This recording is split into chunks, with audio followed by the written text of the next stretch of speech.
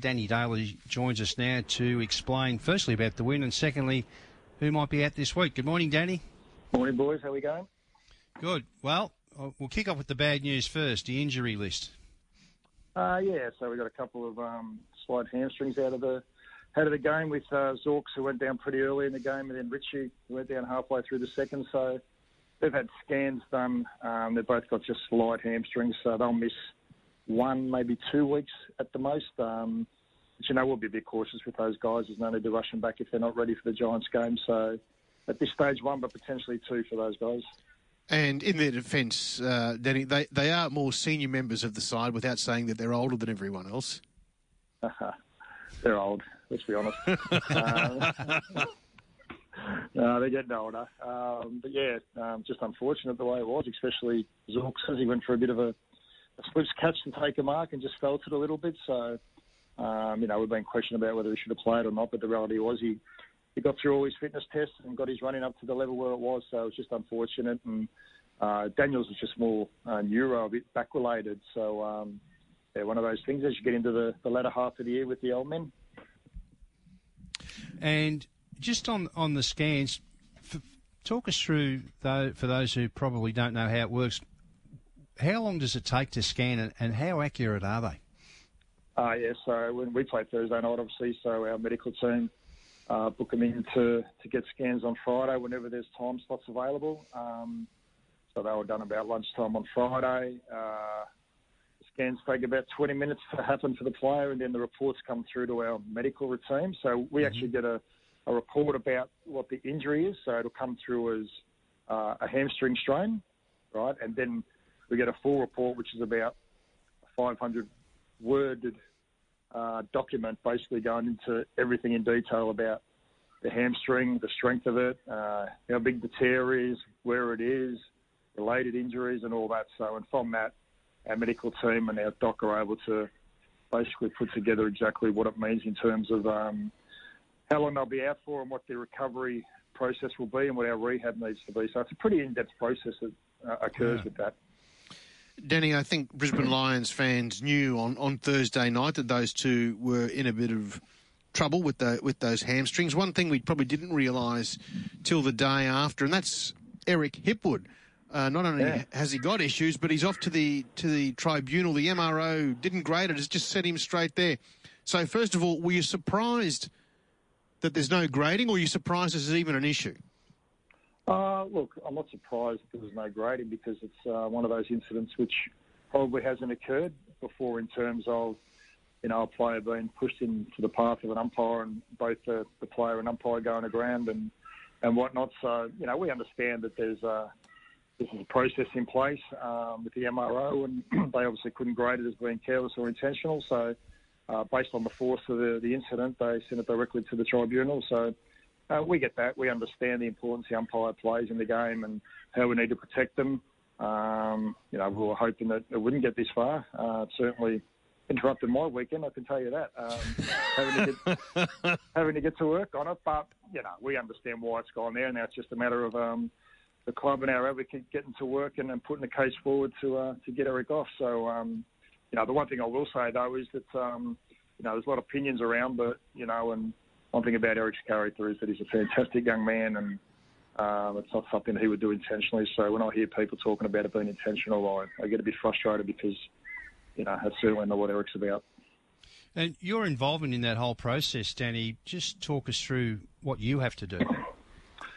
So basically once we're aware that it's going to tribunal, I get on the phone to our advocate who works closely with us with tribunal cases, and we spend first thing I've got to do is ring Eric and let him know, and then have a chat with Eric about how he saw the incident, speak to our advocate, and then we start putting a case together. So, most of the weekend just going through a lot of vision from other games about patterns that forwards run, just to show that this isn't a one-off, that, forward line players do these type of patterns and defenders do block them, and basically just putting a case together to show that what happened in this instance was a normal forward line pattern, and it was just unfortunate that there happened to be an umpire around at the case, and that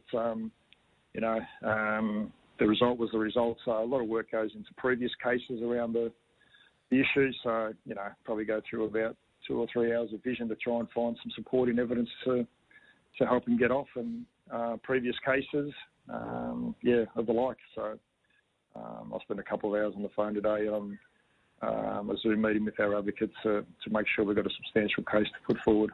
Danny, I know you can't go through with everything you're going to present. You made mention there of attacking players, the lines that they run, and also the lines of a defender and how they can obstruct the attacker. Is there going to be any word of the umpire? Because I thought, from what the angles that I've seen, that the umpire actually changed direction just at the wrong time to mean that that's why they collided. The player, if the umpire had have kept on his path, he wouldn't have been pushed into him.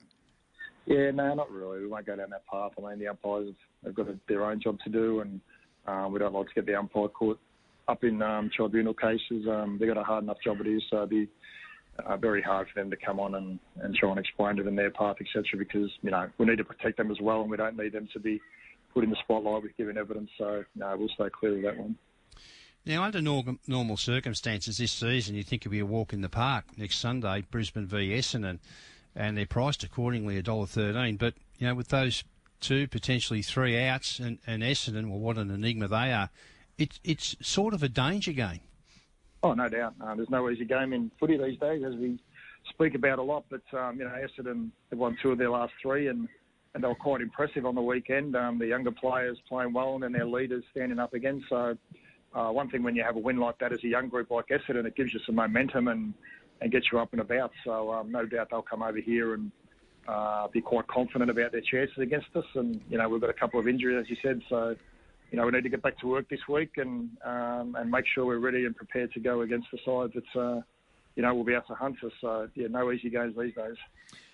Denny, you haven't had much of a go-home factor with the Brisbane Lions for a couple of years now. Mark Robinson writing in the Herald Sun this morning that he's of the opinion that Dan McStay will be playing in black and white next year. As you know, Johnny Ralph joins us each and every week. He's said the last 2 weeks that he believes that's the same thing, that Dan McStay will be playing for Collingwood for season 2023. Is that a distraction for you and Dan and the club? Oh, no, not really. As we mentioned previously, with free agency in AFL these days, players have got decisions to make. So, we've had some great discussions with Dan and his management team. We're both very comfortable with where it sits. Dan will make a decision once he makes a decision, and until that time, he's a Brisbane Lions player and he's playing for us, and plays a big part in helping us get to where we want to get to, which is a premiership. And what he does next year will take care of itself in due course. So both camps are quite confident where they are, and it's the AFL is very much an opinion orientated game with media, so they've got their say on a lot of things. So we just keep doing what we're doing, and Dan will keep playing good football for us, and everyone's happy with that. What about, do you have any others coming off contract and any dramas, or just situation normal, everyone will re-sign because there's a premiership waiting there at some stage? No, we haven't got too many out of contract. Obviously, we re-signed Lachie Neale last week. Most of our young first-year players have re-signed with us. So I thought he was going back to Western Australia. Who's that? Oh, Lachie Neale. I'm sure I heard that somewhere. Yeah. Danny, he was going back for a 6-year contract. Haven't wheeled that one out for a few weeks. Yeah. Well, let me tell you, we signed him, and the next day there was still something in there about he could still go home, and I'm thinking, oh, God, what are you got to do to prove to these people that he stay with us? Like, anyway, it's always a story, Lachie, let's be honest. So there's always little whispers around, but, we're pretty confident he's here till 2026, and, anyway, look, that's the industry. Look, it hasn't been all doom and gloom this morning. Danny, you got the 4 points against the Doggies Thursday night. And one highlight for me, Jimmy Tunstall kicking his first goal in the AFL. I love seeing that. Yeah, it's always a good little occasion for a player when he kicks his first goal. But it was a beautiful kick, and he's going to be a fine young footballer for us. So that was a nice little thing. And also Kitty Coleman standing up when Richie went off. I thought that was a highlight. And Country Road's been playing in my head all weekend, so that's always good as well when that happens. Look, you've obviously had a busy weekend, Danny. It was supposed to be a nice break for you. So, look, all the best with Eric Hipwood. Fingers crossed for you and the Lions fans. And, Jared, you and I are onto that, that Eric's available for the weekend. And hopefully these hamstring injuries Zorks and Daniel Rich aren't too serious and we can see them back in action soon. Thanks, Danny. No worries, boys. You have a great week.